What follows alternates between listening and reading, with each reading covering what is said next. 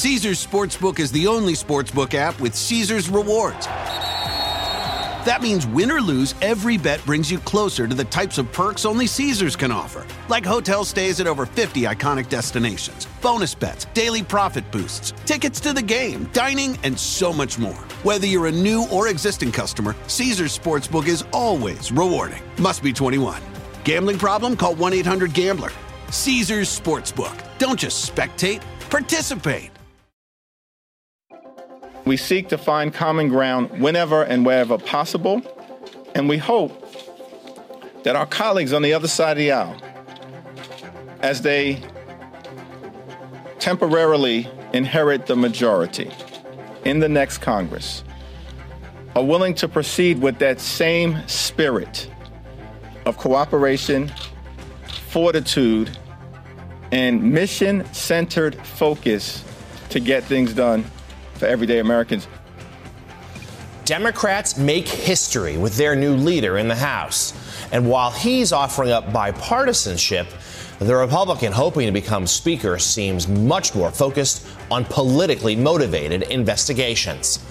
Meanwhile, a years-long legal fight over former President Trump's tax returns seemingly comes to an end. We'll look at what, if anything, will come from the release of the documents. And a controversial bill to block freight and rail workers from striking heads to the Senate, where some members are threatening roadblocks to keep it from passing.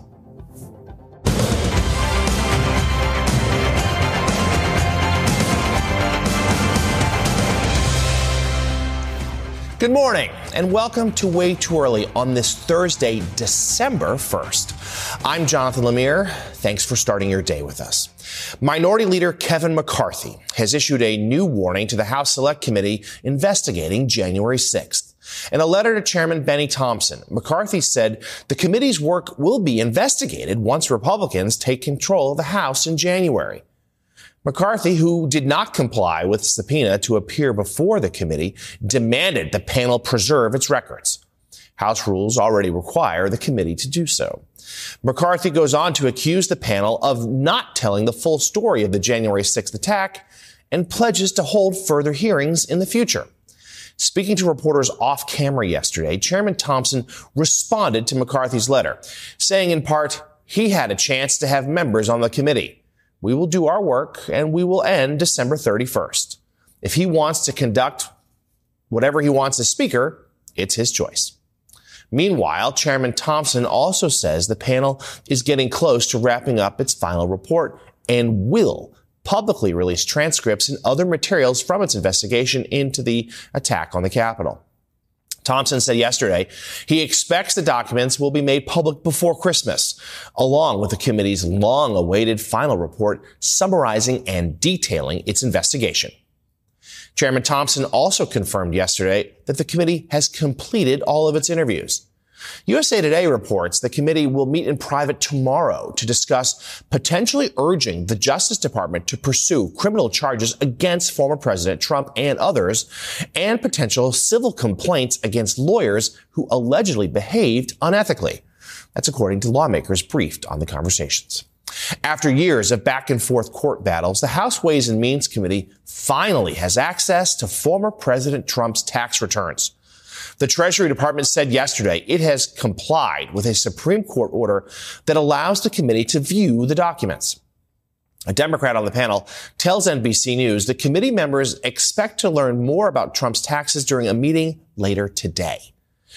At this point, it's unclear what Democrats plan to do with the documents, and Republicans on the committee have said they're not interested in Trump's tax records. Let's turn now to the war in Ukraine. In an address last night, President Volodymyr Zelensky said his country is preparing powerful countermeasures against Russia. He said Ukraine is also planning, quote, new solutions to deal with Moscow's continued missile strikes on critical energy infrastructure. The European Union is also looking at new options for holding Russia accountable for its actions in Ukraine. The president of the European Commission has proposed forming a United Nations-backed court to investigate and prosecute potential Russian war crimes. Joining us now, national security reporter for Bloomberg, Daniel Flatley. Good morning, Daniel. Thanks for joining us this morning. Let's start with these quote, countermeasures that President Zelensky teased yesterday. What is the expectation among intelligence and military officials you speak to as to what that could be? Well, good morning, Jonathan. Thanks for having me on. I think whatever happens, there is certainly a desire to break what has become a rather deadly and devastating stalemate in Ukraine. As we saw earlier this year, just a few weeks ago, the Ukrainian armed forces have been able to turn the tables on the Russian forces in a very dramatic way and retake some territory. However, the winter is coming, and there have been several missile attacks, obviously, on Ukrainian infrastructure, on the Ukrainian civilian populace. So there is a desire, certainly on the part of the U.S. and the allies that are supporting the effort in Ukraine to re-seize some of the initiative, to move perhaps the battle lines a little bit more. But it's going to be a very difficult proposition, especially as we head into the winter months. Right now, terrain tough going because of the sort of mud before the ground freezes. And then, of course, it's going to be the winter chill is going to make fighting very difficult. The Ukrainians routinely ask for more weapons with the ability to strike deeper into Russian territory. They've said that's how they could perhaps target some of these drones that the Russians are using to strike infrastructure. What's the latest in terms of discussions from U.S. officials who have been reluctant to give Kyiv weapons that they fear could really escalate the conflict? Right. Well, I mean, that's a great point because the Congress is getting ready to debate a package of about $40 billion, a large portion of which will go toward weapons for the Ukrainians. President Zelensky has asked for what are called ATACMS, or some longer range munitions and some air defense systems. And so far, the U.S. and the allies have been somewhat reluctant to provide some of those systems, especially those that pertain to air defense, because they are concerned that there may be a propensity or desire on the part of the Ukrainians to attack Russian territory, sovereign territory, rather, not the territory that they've seized in Ukraine, but territory in Russia. There's been no indication that the Ukrainians are going to do that. They haven't done that so far. I was speaking with Republican Michael McCaul earlier this week, who's going to likely take over the House Foreign Affairs Committee. He said he hasn't seen any evidence of that. He's been pushing for some of these munitions, some of these weapon systems to go to Ukraine. But whether or not that happens is sort of a question of a delicate balance in terms of what the U.S. is willing to do and what the Ukrainians are certainly asking for at this point. Yeah, the next steps of the war certainly be a major piece of discussion today when President Biden hosts French President Emmanuel Macron for a state visit at the White House. We're going to have a lot more on that later in the show. Bloomberg's Daniel Flatley, thanks for starting us off this morning. We really appreciate it. Meanwhile, better than expected economic data is starting to ease fears of a recession. It comes as gas prices are falling and the Federal Reserve considers slowing its increase of interest rates. Updated numbers on last month's GDP report show the economy grew at nearly 3% in the third quarter, which is higher than the preliminary data and well above what had been forecasted. It was the first period of positive growth for the economy this year. Economists are forecasting more gains for this quarter, but the figures vary. Meanwhile, it's also costing Americans less to fill up at the pump. Prices are now at the same level they were in February before Russia invaded Ukraine. According to AAA, the nationwide average for a gallon of regular is now under $3.50. And the price tracking company GasBuddy predicts it could drop below $3 by Christmas.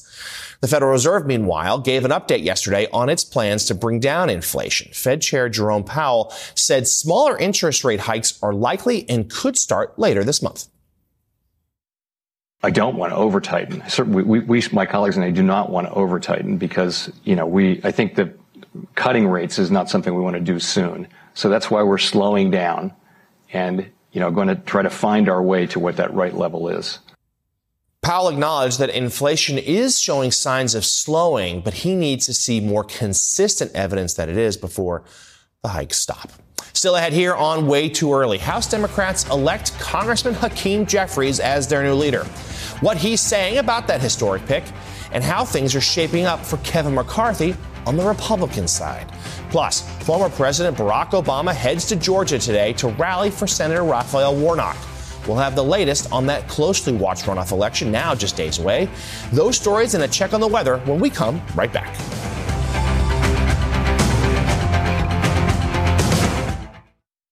Caesars Sportsbook is the only sportsbook app with Caesars Rewards.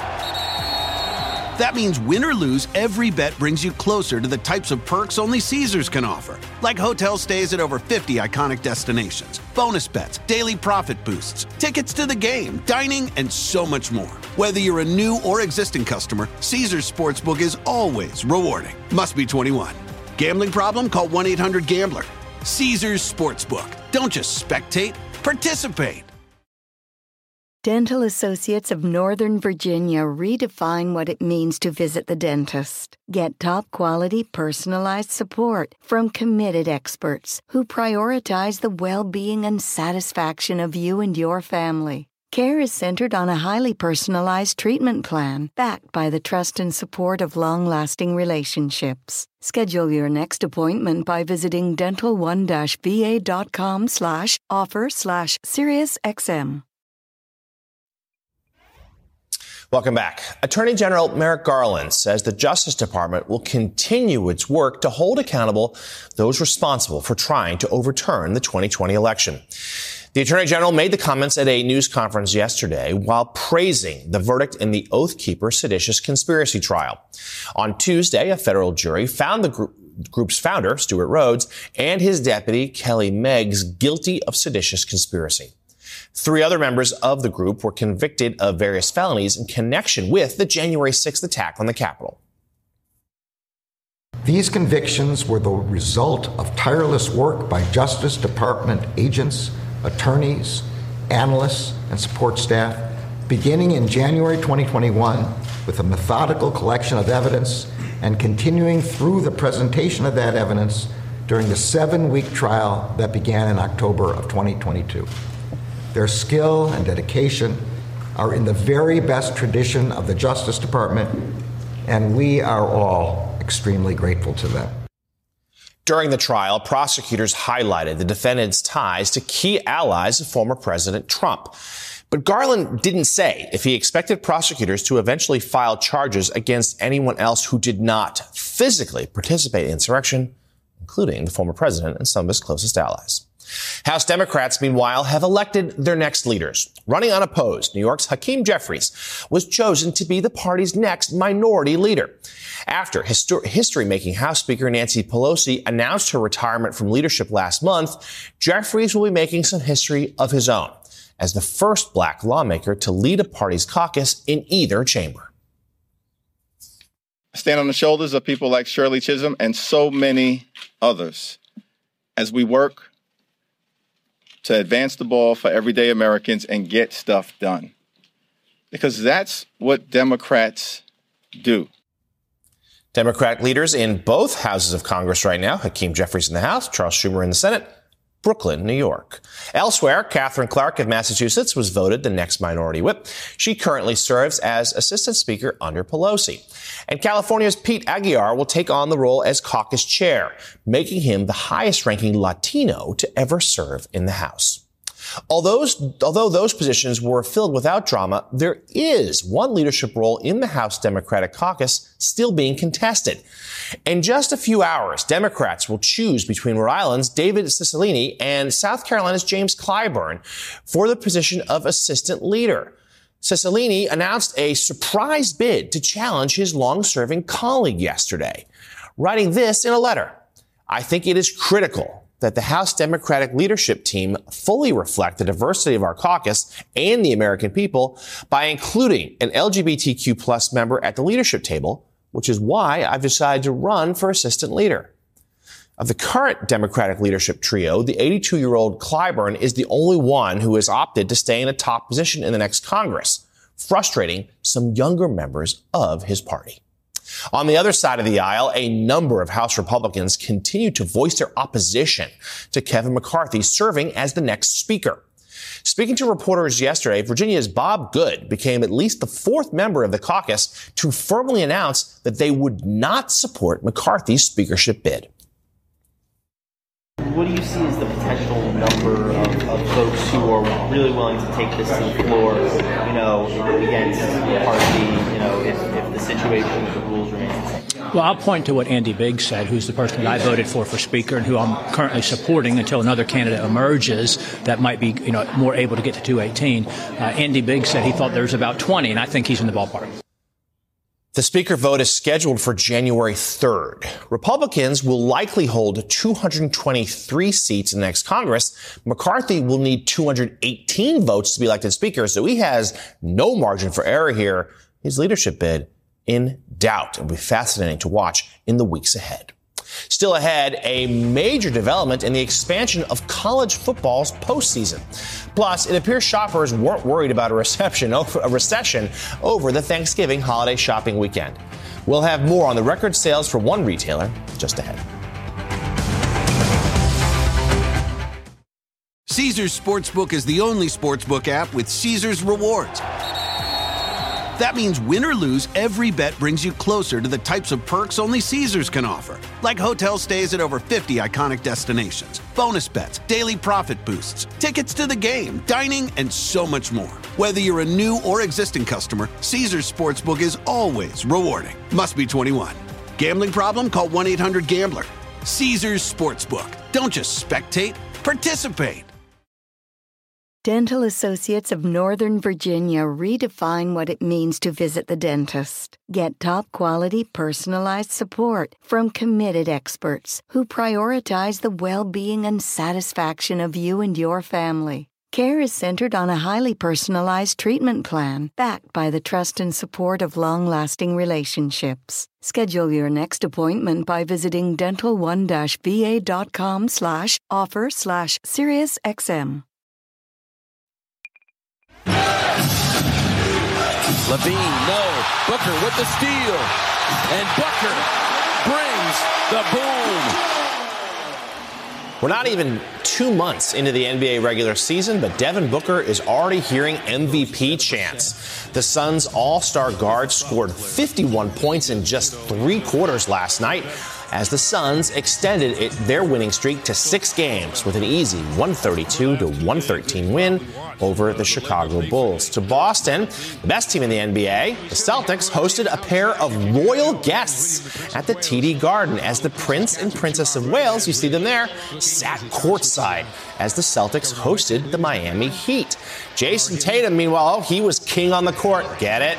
Notching his third 40-point game of the year with a season-high 49 scored in last night's 134-121 victory. We should note, when the Prince and Princess showed up on the Jumbotron, the Boston crowd started chanting USA. Well, it's an Irish town. It appears the path to a 12-team college football playoff has been cleared. The Rose Bowl has reportedly agreed to terms that will allow for an expanded playoff starting with the 2024 season. That's 2 years earlier than previously planned. The Rose Bowl had been the final holdout preventing the change, with CFP officials reportedly issuing an ultimatum to bowl organizers weeks ago that gave an end-of-the-month deadline to agree to the proposal. But for now, the penultimate college football playoff rankings have Georgia, Michigan, TCU, and USC as your top contenders. That's your final 4 at the moment. Ohio State bumped to number 5 after it fell to Michigan last Saturday. We'll need to root for upsets in the coming conference title games to possibly get back in the playoff mix. The action begins with the Pac-12 championship game tomorrow night between USC and number 11 Utah, which handed the Trojans their only loss of the year earlier this season. On Saturday, Georgia will play number 14 LSU for the SEC championship. That's always great. TCU takes on number 10 Kansas State in the Big 12 championship game, while Michigan will play Purdue for the Big 10 title. Another 3 World Cup teams are moving on to the knockout stage. A 1-0 upset over Denmark yesterday sends Australia to the round of 16 for just the second time in its history. The Australians advanced behind France, which is still tops Group D. Despite yesterday's loss against Tunisia, they didn't even try. Australia will face Argentina on Saturday in the knockout stage. Despite opening their World Cup with that shocking loss to Saudi Arabia, Lionel Messi and Argentina still finished first in Group C after a 2-0 win over Poland yesterday. Poland, though, still advances as the group's second-place team because of a goal differential ahead of Mexico. Mexico beat Saudi Arabia 2-1 yesterday, but that margin of victory was not enough to close the gap, so Mexico is out. History, meanwhile, will be made during today's Group E match between Costa Rica and Germany, when an all-female referee trio takes charge of a men's World Cup game for the first time. And of course, your reminder, Team USA will play Netherlands in the round of 16. That is Saturday morning, 10 o'clock Eastern. The whole world will be watching. Time now for the weather, and let's go to meteorologist Michelle Grossman for the forecast. How's it looking, Michelle? Well, we're looking like December, certainly. It's first day of December, feeling like winter in the Northwest, from the Intermountain West, portions of the Rockies as well. Snow will be falling, 7 million people impacted by winter alerts, whether it's a winter weather advisory. That's in your white. Winter storm watch is in the blue. Winter storm warning is in the pink. So we're looking at the potential for 2 to 3 feet of snow, especially in the Sierra Mountains. So as we go throughout the day, we're going to see this cold front moving on shore. It's a strong one. This is going to be our next cross-country storm, bringing weather all across the country over the next several days. Soaking rain into central California that will eventually come down to southern California as well. Could see some flash flooding, especially in burn areas. Then as we go throughout Friday, that front is going to quickly track into the plains. It's going to bring some snow there as well, bring snow into portions of the upper Midwest. Also some pretty gusty winds as well. Here's a look at the rainfall totals. You see these darker colors, the oranges, the reds, the yellows. That's where we're going to see the heaviest rain. So along the coast here, again, could see excessive rainfall leading to some flash flooding as well. Some really heavy snow. That's great news for the skiers. We want to increase that snowpack, also get rid of some of the drought in some of the areas. So we're looking at the pinks and purples. That's where we're looking at the highest amount of snow. And as we go throughout the rest of today, we're looking at localized flooding possible. We're looking at cold temperatures in the east, and we're looking at temperatures much colder compared to yesterday. A cooler 2 in portions of the Central Plains, 50 in Oklahoma City, 57 in Dallas, and 57 in San Antonio. Also a little lake effect snow off Lake Ontario. Looks okay in New England, though, for tonight's Patriots-Bills game, which is the other sports headline. I didn't mention I'm not feeling that confident. Michelle Grossman, thank you so much for that. Still ahead, we're looking at the looming railroad strike and what Congress is trying to do about it. The House has passed a measure to prevent a shutdown, but will it get enough support in the Senate? We'll dig into that next on Way Too Early.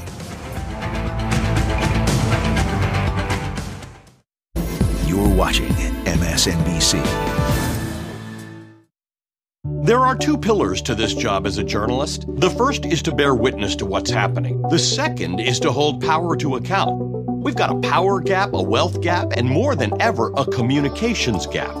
My work is to facilitate a dialogue. All of us are better off when we're around people with different backgrounds and perspectives. And the only way we effectively speak truth to power is by truly understanding all sides of an argument. Good morning and welcome to Way Too Early. What's the response to those who say the president should have given a speech like this months ago? Do we think that's a playbook for Democrats going forward? I watched Way Too Early from the beginning. I'm loving it. We deliver as much news as we can, the news you need to start your day at 5 in the morning. Yes. But we try to have a little bit of fun with it, too. Way Too Early with Jonathan Lemire, followed by Morning Joe. Weekday mornings beginning at 5 a.m. on MSNBC. On Into America, Tremaine Lee shines a light on the Black experience in America like no one else. And fans of the podcast are taking notice, saying it's a show that covers areas of concern for Blackness you don't get anywhere else. That Tremaine Lee elevates his subjects in a way that is unique and compelling. And that it tells real stories about real people that most everyone can find some way to relate to. Into America, an MSNBC original podcast. New episodes every Thursday. Follow wherever you get your podcasts. Women are half of the U.S. population, but we most definitely do not represent half of those in Congress, state legislatures, or the military. We need to elect more women. We deserve to be in more places of power. We've earned that right. We need to do better for all of us and for the generations of women that are coming behind us. They're depending on us to create a brighter future for them, a future that is actually brighter for everyone. Whether it's the complexities of climate change, the challenges of racial injustice, or the threat to democracies around the world, get your daily dose of enlightening articles at MSNBC Daily. Written perspectives by people you know and trust, like Mehdi Hassan, Ayman Mohideen, and Ali Velshi, along with a growing list of experts offering their insights. Plus fresh takes from Hayes Brown and Zishan Alim. Start your day with MSNBC Daily at msnbc.com. This is one of our friends we've been playing soccer with all morning. They say don't just rush and send things in to try to find organized groups, volunteer aids, and send money that way. But a lot of families here, a lot of mothers, a lot of children, all of them, Chris, desperately hoping they can go home and go home soon. Chris? Amid that desperation, it is joyful to see a child who is smiling and at least having a little fun. When you need answers first thing in the morning, when you need to go deep inside Washington and hear from someone who's been there. Perhaps the greatest threat to American democracy right now is misinformation that's being spread around. You need your Morning Joe.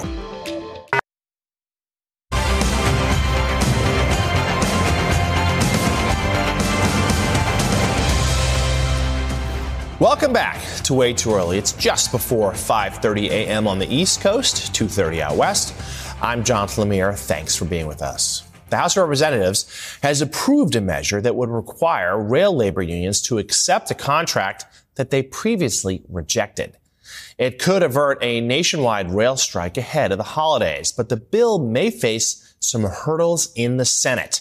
NBC News Chief White House correspondent Peter Alexander has more. President Biden celebrating the lighting of the national Christmas tree, but it's the threat of a looming railroad strike that could still complicate the holidays for Americans. A strike that could occur as early as next Friday could cost the economy more than $500 million in its first week alone, according to one estimate. Let me be clear, a nationwide rail shutdown would be catastrophic.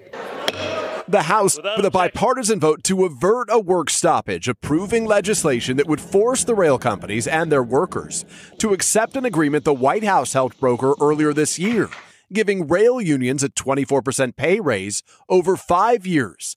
But several of the unions rejected that deal because it failed to provide enough paid sick leave.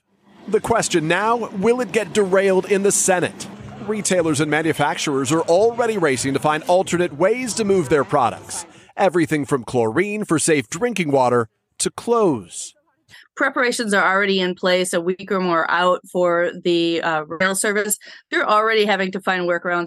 That uncertainty is really poison for being able to plan in any sort of real way. Some Senate Republicans arguing Washington should stay out of it. Why should the federal government force a contract on workers that they have explicitly rejected? And several Senate Democrats are demanding more paid sick leave. Mr. Secretary, how critical is it that the Senate approves this deal now? It is critical. Look, the U.S. transportation system has no substitute for well-functioning freight rail. This is not a time when we can afford to have a lot of maneuvers, any kind of politics introduced here. Joining us now to talk about it, transportation reporter for Politico, Alex Daugherty. Alex, good morning. Thanks for being with us. So let's go through it. We're past the House, but what's it going to take for this bill to go through the Senate? Well, it needs 60 votes, and that's where the challenge lies at the moment, given the deadline that we're facing. There are likely 60 votes in the Senate to pass a contract agreement to head off a freight rail strike. The problem is we have a deadline of December 9th. That's when the rails will shut down. What we're going to see, though, is starting over the weekend and certainly by Monday, shipments of certain materials, certainly hazardous materials, are going to start being taken off the rails in preparation for a potential strike. So if the Senate doesn't act before they leave town for the weekend, we're going to start feeling the effects of this early next week. Lots of passenger trains starting next week will not run either. And that's even before we get to the actual deadline for a potential strike. And that's where things could get a lot tougher if the Senate does not act. And certainly this puts President Biden in a bind, too, not just because his love of trains, but rather he has very pro-worker, pro-union stance here. And now he's endorsing a deal that a lot of these unions, of course, have rejected. And he's doing so because he says the impact on the economy will just be so great. So we heard a little bit of it there in that package. But walk us through what would happen if this rail strike does occur and the ripple down effect for commuters and consumer goods as well? Yeah, so basically all passenger trains, with the exception of the Northeast Corridor between Boston and Washington, D.C., they run on freight rail lines. So if you have a freight rail shutdown, those are the people who keep the tracks safe, determine where the trains go. All of those people are not going to be working. So in addition to your freight trains and all of the billions of dollars in goods per day that travel by the rails, a lot of passengers are not going to be able to get to work and get around if this freight rail shutdown happens. And, it really does put President Joe Biden in a bind. 4 unions, but those unions represented about half of the 200,000 rail workers, voted down this contract agreement that the White House helped broker in September. They said it didn't go far enough on paid sick leave. And, House progressives tried yesterday successfully in the House to get additional paid sick leave, but the Senate is a major question in that respect. So Congress hasn't imposed a labor agreement on railroads since 1991. If this tentative agreement does become law, what changes would occur, but also what precedent might it set for other union disputes? Yeah, so this rail agreement includes pay increases. It includes things that would make working for a railroad better. But what it doesn't include is explicit paid sick leave. There is an additional, more flexible personal time that's included in this deal, but not any explicit paid sick leave. That's what the railroads who voted this contract down were pushing for the most. They didn't get it. The railroads have not budged over the last few months. Was told last week there were hour-long Zoom calls scheduled between the railroads and the unions. Those Zoom calls usually ended after 15 minutes.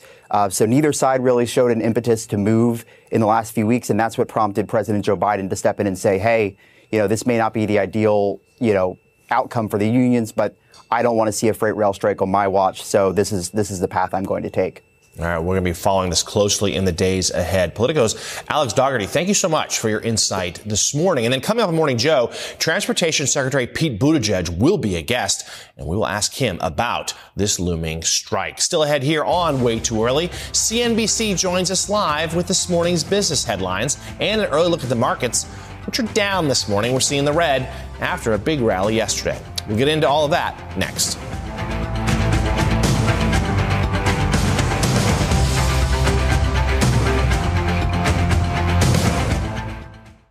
News, streaming free now. My work is to facilitate a dialogue. All of us are better off when we're around people with different perspectives. And the only way we speak truth to power is by understanding all sides of an argument. Get your daily dose of enlightening articles at MSNBC Daily. Written perspectives by people you know and trust, like Alicia Menendez, Mehdi Hassan, and Frank Figluzzi, along with a growing list of experts offering their insights. Plus, a fresh take every morning from me, Hayes Brown. Start your day with MSNBC Daily at msnbc.com. I'm Simone Sanders, and I have something to say. What would you say to young women right now, particularly young women who are upset? Given the current state of our world, why is the work of the United Nations so important? Women's rights are being stripped away, and our access to the ballot box is definitely at risk. Americans deserve more. Here we deliver as much news as we can, the news you need to start your day at 5 in the morning. Yes. But we try to have a little bit of fun with it, too. Way Too Early with Jonathan Lemire, followed by Morning Joe. Weekday mornings beginning at 5 a.m. on MSNBC. Voting is the single most important tool in our toolbox in the fight for social justice. And if you don't use it, protests mean nothing. If you do not vote, advocacy means nothing. And the reality is, the vote is the most precious and important tool we have. If we use it, we can change lives. Don't forget that. Do your research. Pull back the layers. Ask the questions. But at the end of the day, make sure you go to that ballot box and vote. When you need brutal honesty. These conspiracy theories are not only making people stupid, they're making them sick. When you need answers first thing in the morning. What's the key to progress to bringing this home and getting this deal done? What is the military posture of the United States now toward Afghanistan? You need your Morning Joe, only on MSNBC. Capitol Police Officer Harry Dunn, I wonder if you can talk a little bit about how you are healing, how you are processing, if you've gotten help and what you've been doing. I love going to therapy. I love talking about my feelings, my emotions, taking control of them. But it's therapeutic for me to be able to tell my story and, do whatever I can do to help get accountability and justice and answers about what happened January 6th.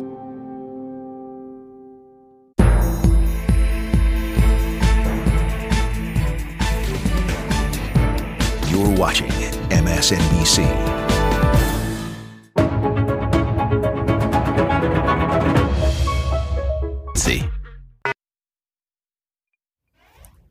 Time now for business. And for that, let's bring in CNBC's Jumana Bersace, who joins us live from London. Good morning, Jumana. Futures pointing down this morning after a rally yesterday that followed a speech by Fed Chair Jerome Powell. So give us a sense as to why the market's somewhat schizophrenic response. Yes, well, the mood today is somewhat lackluster compared to the really strong price action we had yesterday. By the close, the S&P was up 3.1 percentage points, the Nasdaq up more than 4.4 percentage points. To your point, stock market investors were reacting very strongly to words out of the Fed Chair Jerome Powell at the Brookings Institute, where he signaled that perhaps going forwards, the Fed are ready to start hiking in smaller increments. The markets are now pricing in a 70% probability of a 50 basis point hike at the next meeting. But the takeaway in general is that they are getting closer to the end of this hiking cycle, a very positive signal to markets. As for today, looking ahead, investors will be watching out for personal spending numbers as well as personal consumption numbers as well. So one place that's doing well, Amazon. It says it rang up record-breaking sales over the Thanksgiving holiday shopping weekend. Give us the details. That's right. So Amazon announced yesterday that they had their strongest 5-day of sales ever in the period between Thanksgiving Day and Cyber Monday. They didn't disclose the actual figure of what the sales were, but they did say that the best-selling items included Apple AirPods as well as some of the Amazon-branded devices such as the Echo Dot smart speakers and the Fire TV streaming sticks. But it is worth mentioning that this holiday season so far is shaping up to be very strong for the U.S. consumer. Adobe Analytics just released a couple of days ago that consumers spent $9.12 billion on Black Friday, a 2.3% jump on the year, and $11.3 billion on Cyber Monday alone. So very strong preliminary numbers. So somehow, Jumana, it's been a few days since we've mentioned the words Elon and Musk, but he is at the center of a fight between Twitter and Apple that seems to have been resolved yesterday. Give us the story here as to what allegedly happened. Yeah, I mean, it's not much of a fight if only one side is fighting it, but there you go. On Monday, Elon Musk tweeted, as ever, on his own platform, accusing Apple of sabotaging Twitter by withdrawing advertising, but also apparently threatening to pull Twitter from its app platform. Yesterday, he then tweeted a video of himself being shown around the campus, presumably.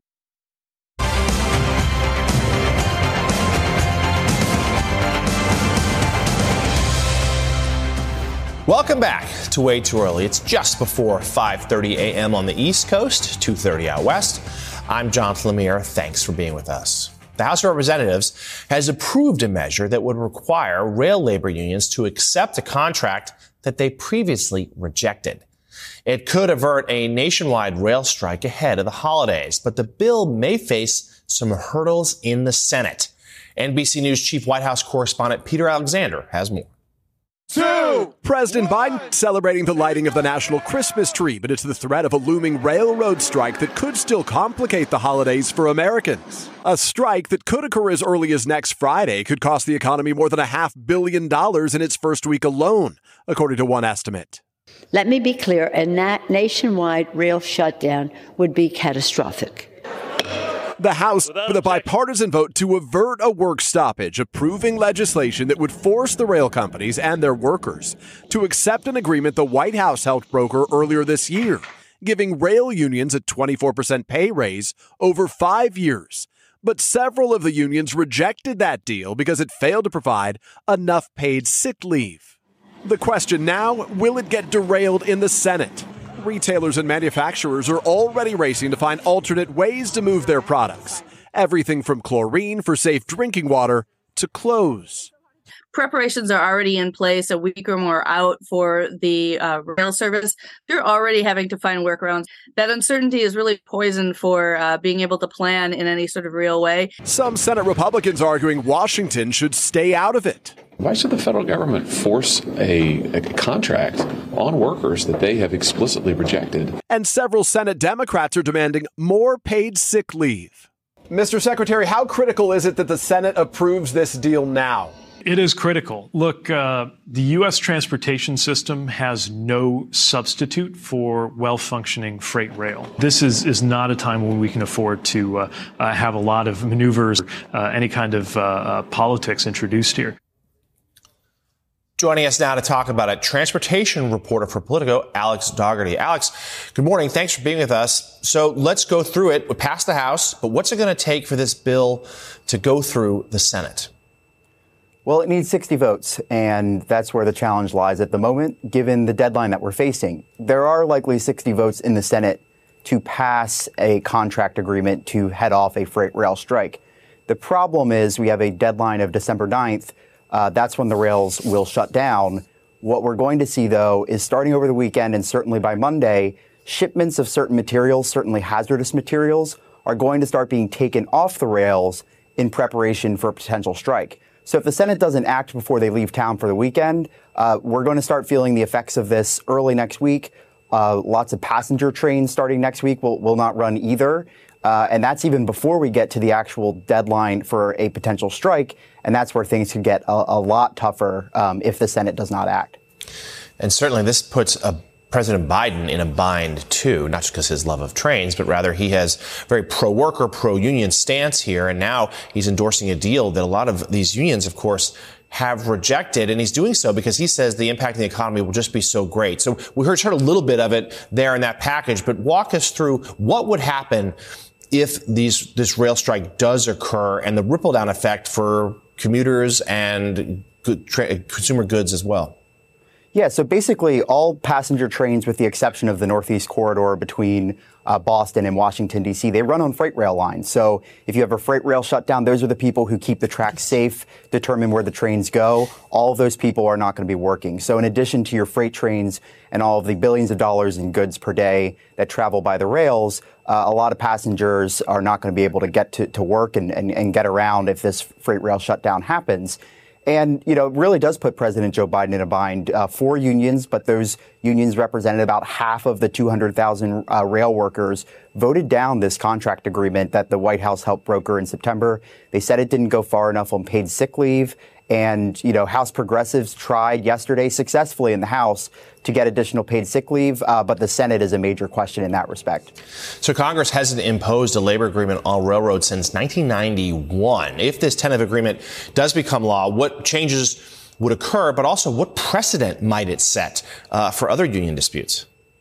Yeah, so this rail agreement includes pay increases. It includes things that would make working for a railroad better. But what it doesn't include is explicit paid sick leave. There is additional, more flexible personal time that's included in this deal, but not any explicit paid sick leave.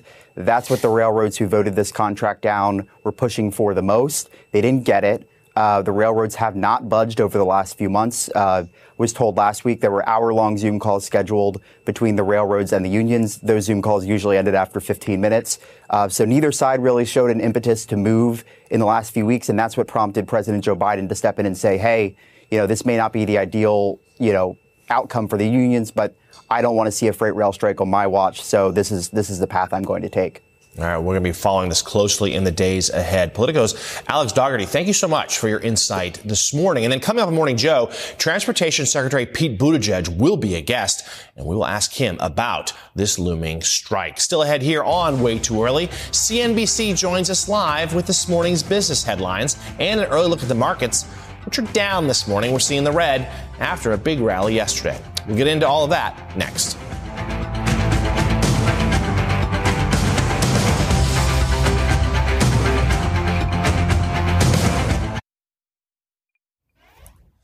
Time now for business. And for that, let's bring in CNBC's Joumanna Bercetche, who joins us live from London. Good morning, Joumanna.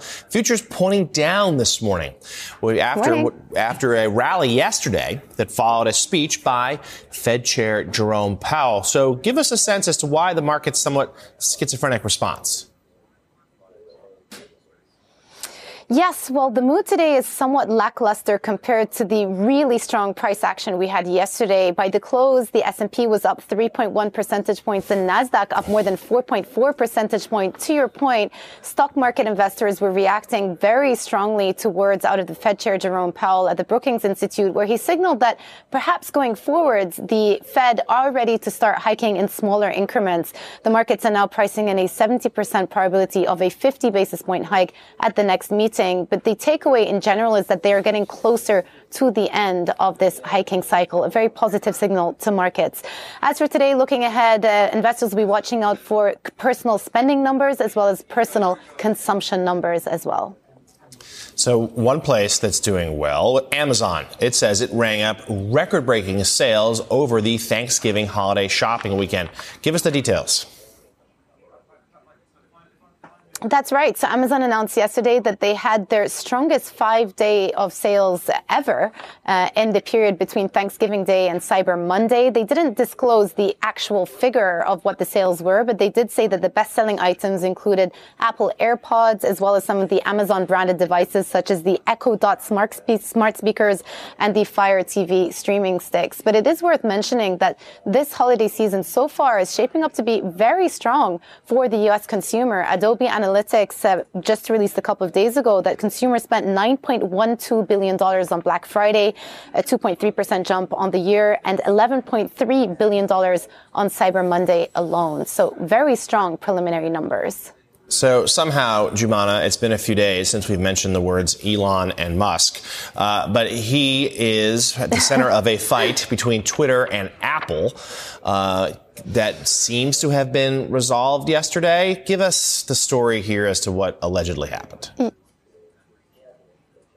Yeah, I mean, it's not much of a fight if only one side is fighting it, but there you go. On Monday, Elon Musk tweeted, as ever, on his own platform, accusing Apple of sabotaging Twitter by withdrawing advertising, but also apparently threatening to pull Twitter from its app platform. Yesterday, he then tweeted a video of himself being shown around the campus, presumably by Tim Cook, but that's not been confirmed. And it appears as though the feud between the two has now been resolved because he then tweeted, good conversation, amongst other things. We resolved the misunderstanding about Twitter potentially being removed from the App Store. Tim was clear that Apple never considered doing so. So crisis averted, but was there a crisis to begin with? We don't know. Right. It's as if the whole thing was a figment of Musk's imagination. And a cynical take would be another cry for attention for his platform. We shall see. CNBC's Joumanna Bercetche, live from London. A pleasure as always. Still ahead, we're going to move back to politics and a look at the Georgia Senate runoff race, where it seems the two campaigns have a very different level of urgency in the race's final days. We'll be right back with that.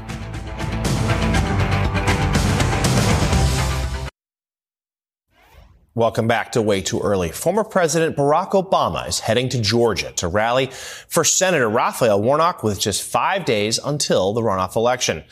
Democrats hope today's event will boost turnout as much as possible before the early voting window closes tomorrow. This will be the second show of support for Warnock from the Obama family. Former First Lady Michelle Obama recorded 2 robocalls for the senator to be used leading up to and then another one on Election Day. As of this morning, more than 1 million Georgians have already cast their ballots in the Senate runoff. Meanwhile, on the Republican side, some supporters of Herschel Walker are worried he's taking his foot off the gas right at the end of the race.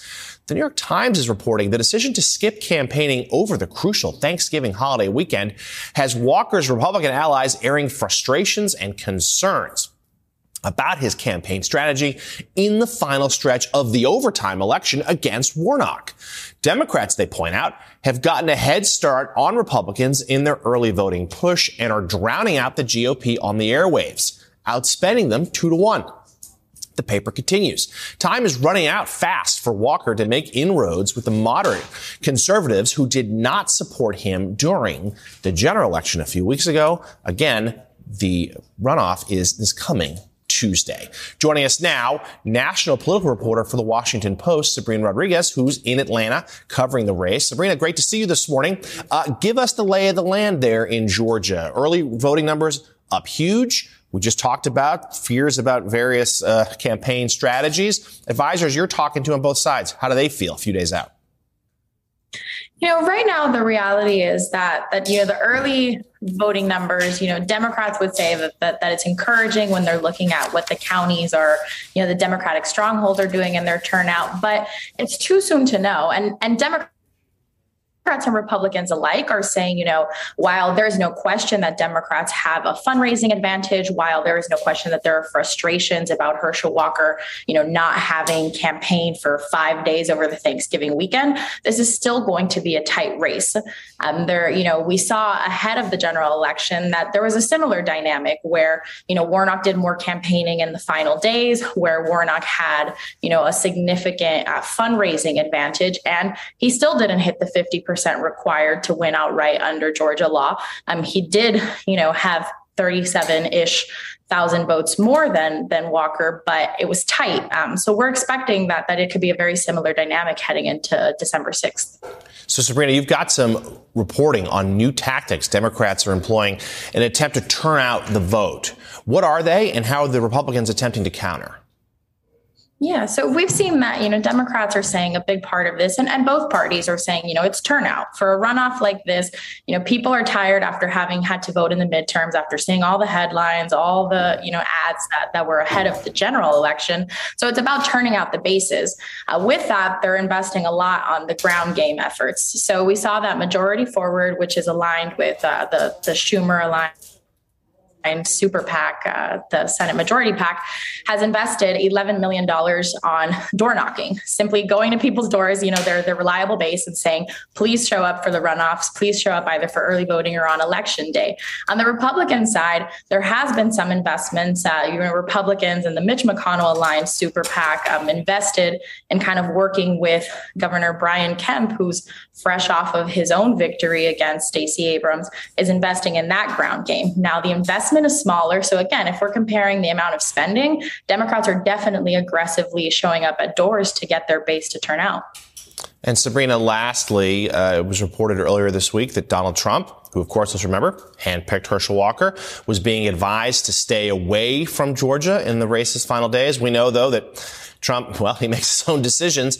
Is there any sense that that's changed, or do we still anticipate that the former president will stay away from the Peach State?